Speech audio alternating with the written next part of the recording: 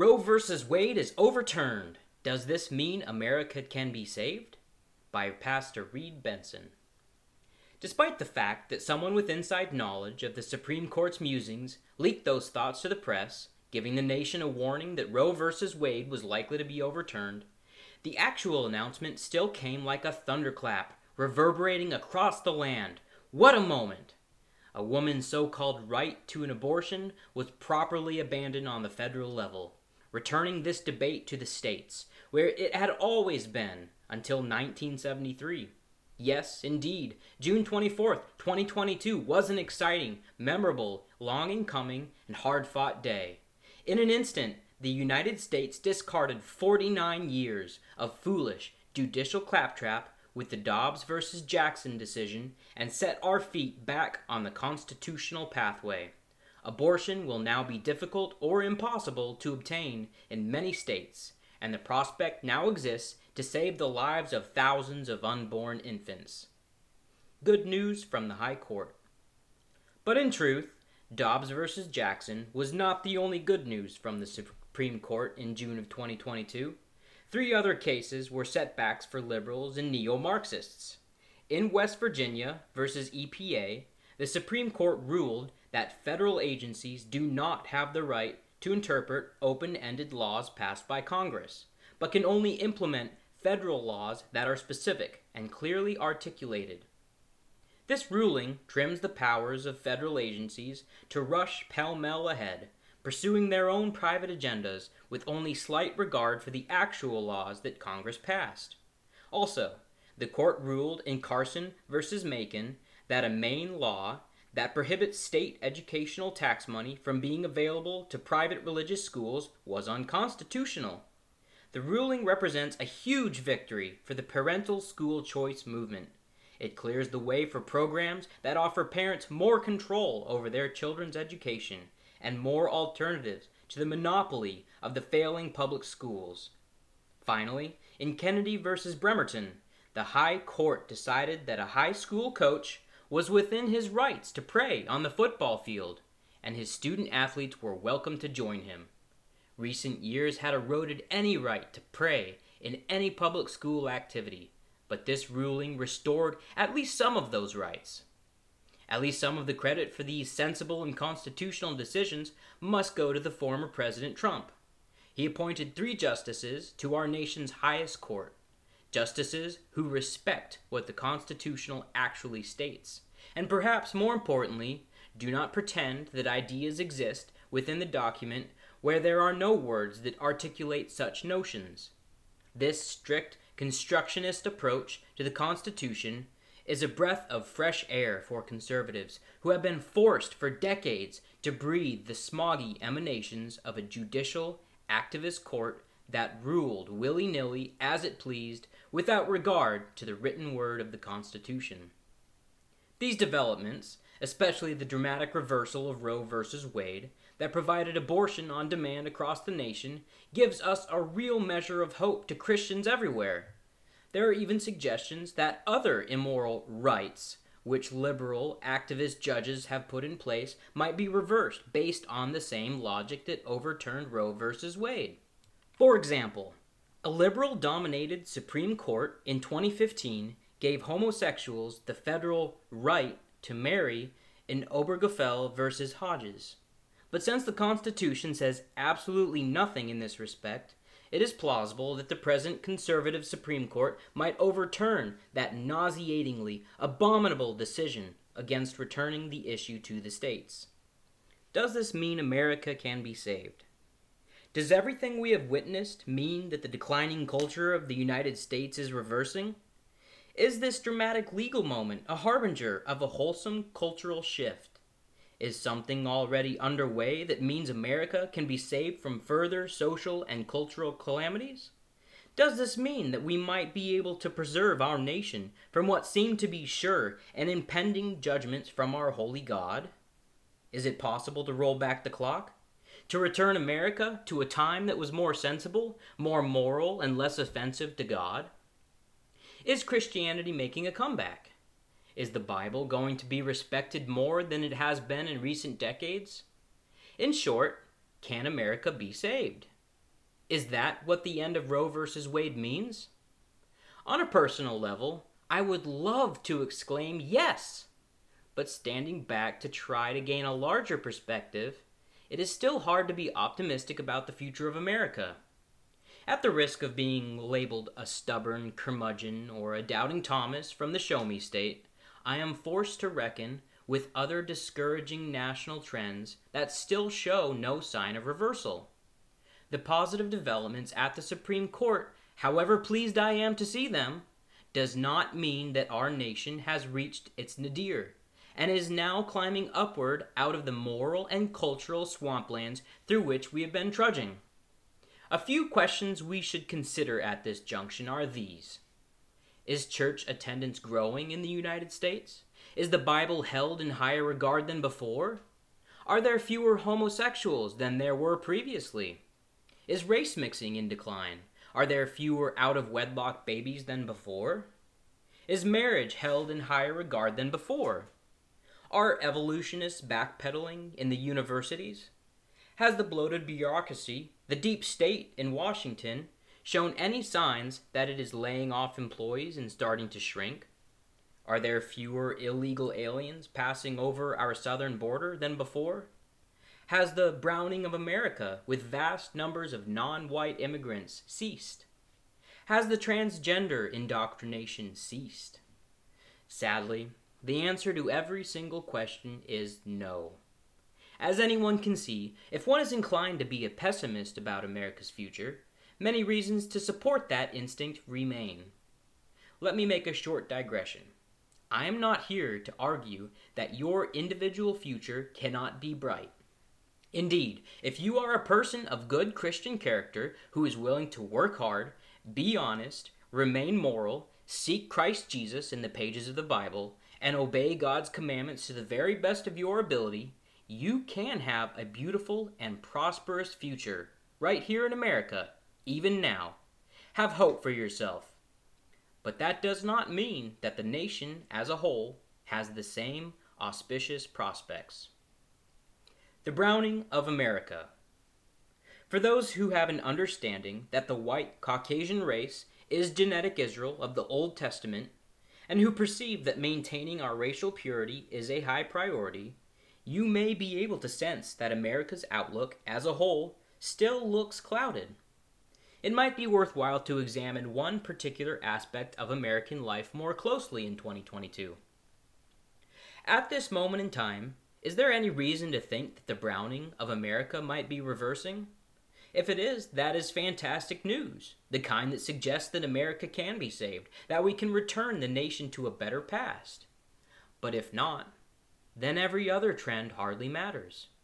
If Caucasian white folk, being the Israelite people of God's elect, continue to drop as a proportion of the entire population, America will not return toward its better past. A good place to help us answer the question of whether the United States is going to continue to grow browner, that is, less Caucasian, is immigration. On this particularly important point, the Supreme Court issued a ruling of significance in June of 2022. Sadly, instead of supporting conservative values, the justices chose to make illegal immigration easy. First, a bit of background. In 2019, the Trump administration implemented the Migrant Protection Protocols, the MPP, a policy that compelled illegal immigrants to wait outside the United States while their individual requests for political asylum were processed, usually in Mexico. Before 2019, asylum seekers were allowed to live anywhere they wanted within the United States until their case was heard, which was often 4 or 5 years since the immigration courts were jammed. The MPP stopped all these frivolous claims, knowing they would be stuck in Mexico. People wanting to come to the United States simply stayed at home in their Latin American countries. That is, until Biden became president. He suspended the MPP, and the massive flow northward started up again. In Texas versus Biden, the Lone Star State filed suit to force the Biden administration to reinstate the MPP. But the Supreme Court ruled in June of 2022 that Biden's Department of Homeland Security did not have to do so. The net result is that the flow of illegal migrants over the Rio Grande River continues in quantities that will change the demographic profile of the United States forever. To examine this issue more closely, a few statistics may be of value. The following table of foreign-born residents is based on data that the United States Census collected and then used to project into the future. Although this does not categorize by race, almost all foreign-born residents are indeed non-white, most of them from Latin America and Asia. Since this is official federal government census data, it is likely to lean on the low side, since there is an incentive for those here illegally to avoid self-reporting. The real quantities of foreign-born residents are probably considerably higher. Here are those numbers. In 1970, the number in millions of foreign-born population was 9.6, making a 4.7% total. In 1980, 14.1 million at 6.2%. In 1990, 19.8 million at 7.9%. In the year 2000, 31.1 million at 11.1%. In the year 2010, 40 million, 12.9%. In 2022, 46.7 million at 14.2%. Looking into projections, in 2030, 53.8 million at 15.2%. In 2040, 60.2 million at 16.1%. And finally, in 2050, 65.3 million at 16.8%. The most direct manner to measure the browning of the United States is to simply count the population based on race. The chart following shows the percentages of the four major racial groups in the United States between 2000 and 2019. The major items to note are the decline of the white population and the increase of the non-white Hispanics. In 2000, the percentage of whites was 69.1%. In 2010, 63.8%. In 2019, 60.1%.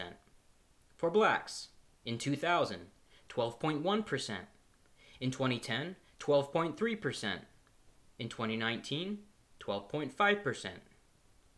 Asian, in 2000, 3.8%. 2010, 4.9%. And 2019, 5.9%. And finally, Hispanics in the year 2000, 12.6%. In 2010, 16.4%. And in 2019, 18.5%. We can make a projection into the future by considering the population of the young. This next chart shows the same information, but only for those under the age 16. Again, notice the rapid decline of the white population and the rise of the non-white Hispanics. For whites in the year 2000, 60.8%. In 2010, 53.4%. In 2019, 49.9%. For blacks, in 2000, 14.6%. In 2010, 13.9%. In 2019, 13.7%. For Asians, in 2000, 3.4%, 2010, 4.6%, and 2019, 5.2%. For Hispanics in the year 2000, 17.2%, in 2010, 23.5%, and in 2019, 25.8%. One more aspect of America's racial future can be discerned from the trend regarding mixed-race people. In 1970, 1% of Americans were multiracial, that is, two or more races. At present, 7% of Americans are mixed race. We can peer into the future when we observe that 10% of all newborn babies in the United States are multiracial. Racial and ethnic diversity will be an essential ingredient of America's future. The mostly white baby boomer culture that defined the last half of the 20th century is giving way to a more multi-hued, multicultural nation.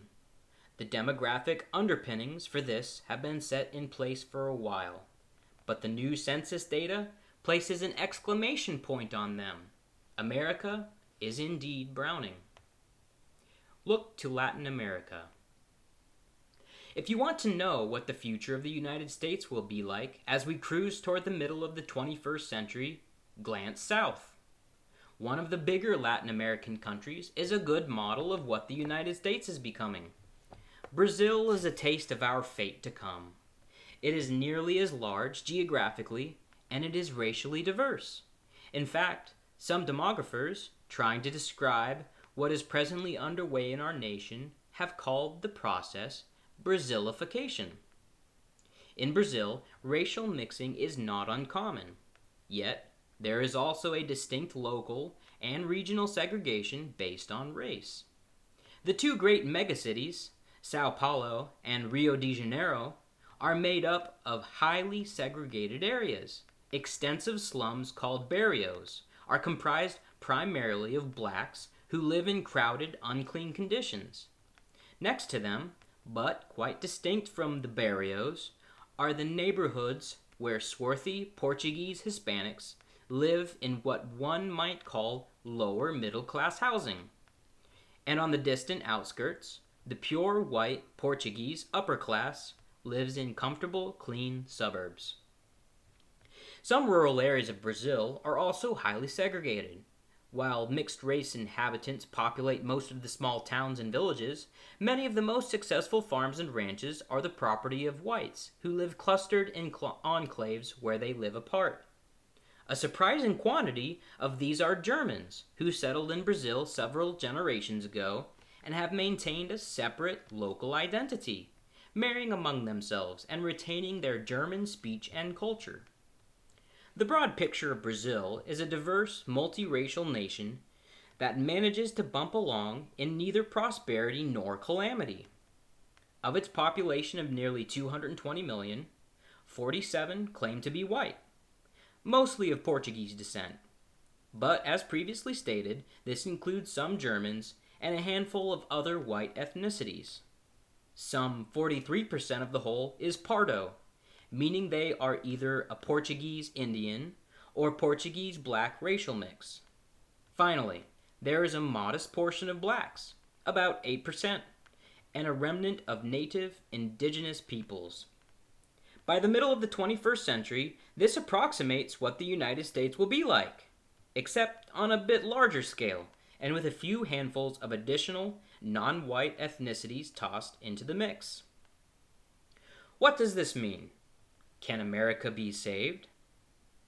If by saved you imagine that we can return to the 1950s with a single dominant ethnic group, cultural standard, and linguistic profile, the answer is no. In the middle of the 20th century, America was 90% white, Christian, and English-speaking, and exhibited a unique American spirit of rugged individualism. A century later, only 2 decades hence, the United States will be less than 50% white, marginally Christian at best. While it will likely still be mostly English-speaking, there will be no single cultural standard to which all Americans will aspire. The American spirit of self-reliance is already only a skinny shadow of its former muscular self, and the majority of the population will happily suckle on the teat of a bloated nanny state to the extent that they are permitted. In the case of the red-hot topic with which we began this essay, abortion, the Dobbs versus Jackson case is a shot across the bow of despair. It proves that there is always hope. Never give up hope. But the question remains, what is our strategy going forward? For what should we labor and hope? Regarding abortion, some states will strongly discourage it, while others embrace it, with the enthusiasm normally associated with religious devotion. It will be one of several issues that will bifurcate America into a dual-personality nation, one that would be politically schizophrenic and impossible to maintain, were it not for the fact that the United States is very large and has a unique tradition of federalism, This means that everyone can go into his own corner among his own kind of folk and avoid those with whom he holds little in common. In the present political jargon, some states will get redder, while a few will get bluer. Racially, most states will get browner, while a few retain their white profile. To further perceive the real possibility that America will continue to partition itself into two distinct worldviews, the reaction to the Dobbs versus Jackson decision on abortion is illustrative. Following the High Court's ruling, scores of major companies are now offering abortion travel benefits to their female employees. Thus, if a woman wants an abortion, but her home state has made it impossible, her employer will cover the expenses to travel to a state that does offer easy abortion access. Indeed, California is considering legislation that will make this a simple procedure, making California an abortion destination. Other liberal states may follow this example. It's too soon to say. It will probably take several years to sort all of this out. However, it is quite possible that the overturning of Roe v. Wade will not result in a great reduction in the number of abortions performed in the United States, but merely shift the geographical location where they are carried out. For those that believe that biblical Israel is comprised of Caucasian people of European racial descent, the wise course of action is clear. Find a corner of this nation where you can cluster with others that look and think like unto yourself. Then work to build a local community, an enclave where your values and racial profile can grow. This is the only realistic option that will give your family a bright future. While occasional happy moments in our national life will not completely cease, like the Dobbs versus Jackson decision in June of 2022, America's long-term outlook for those who wish to practice racial segregation remains rather bleak. Families who are wise must act with dispatch and form a white Christian community to which they can give themselves heart and soul. This is the singular strategy that can bring your children the blessing and prosperity for which all of us hope.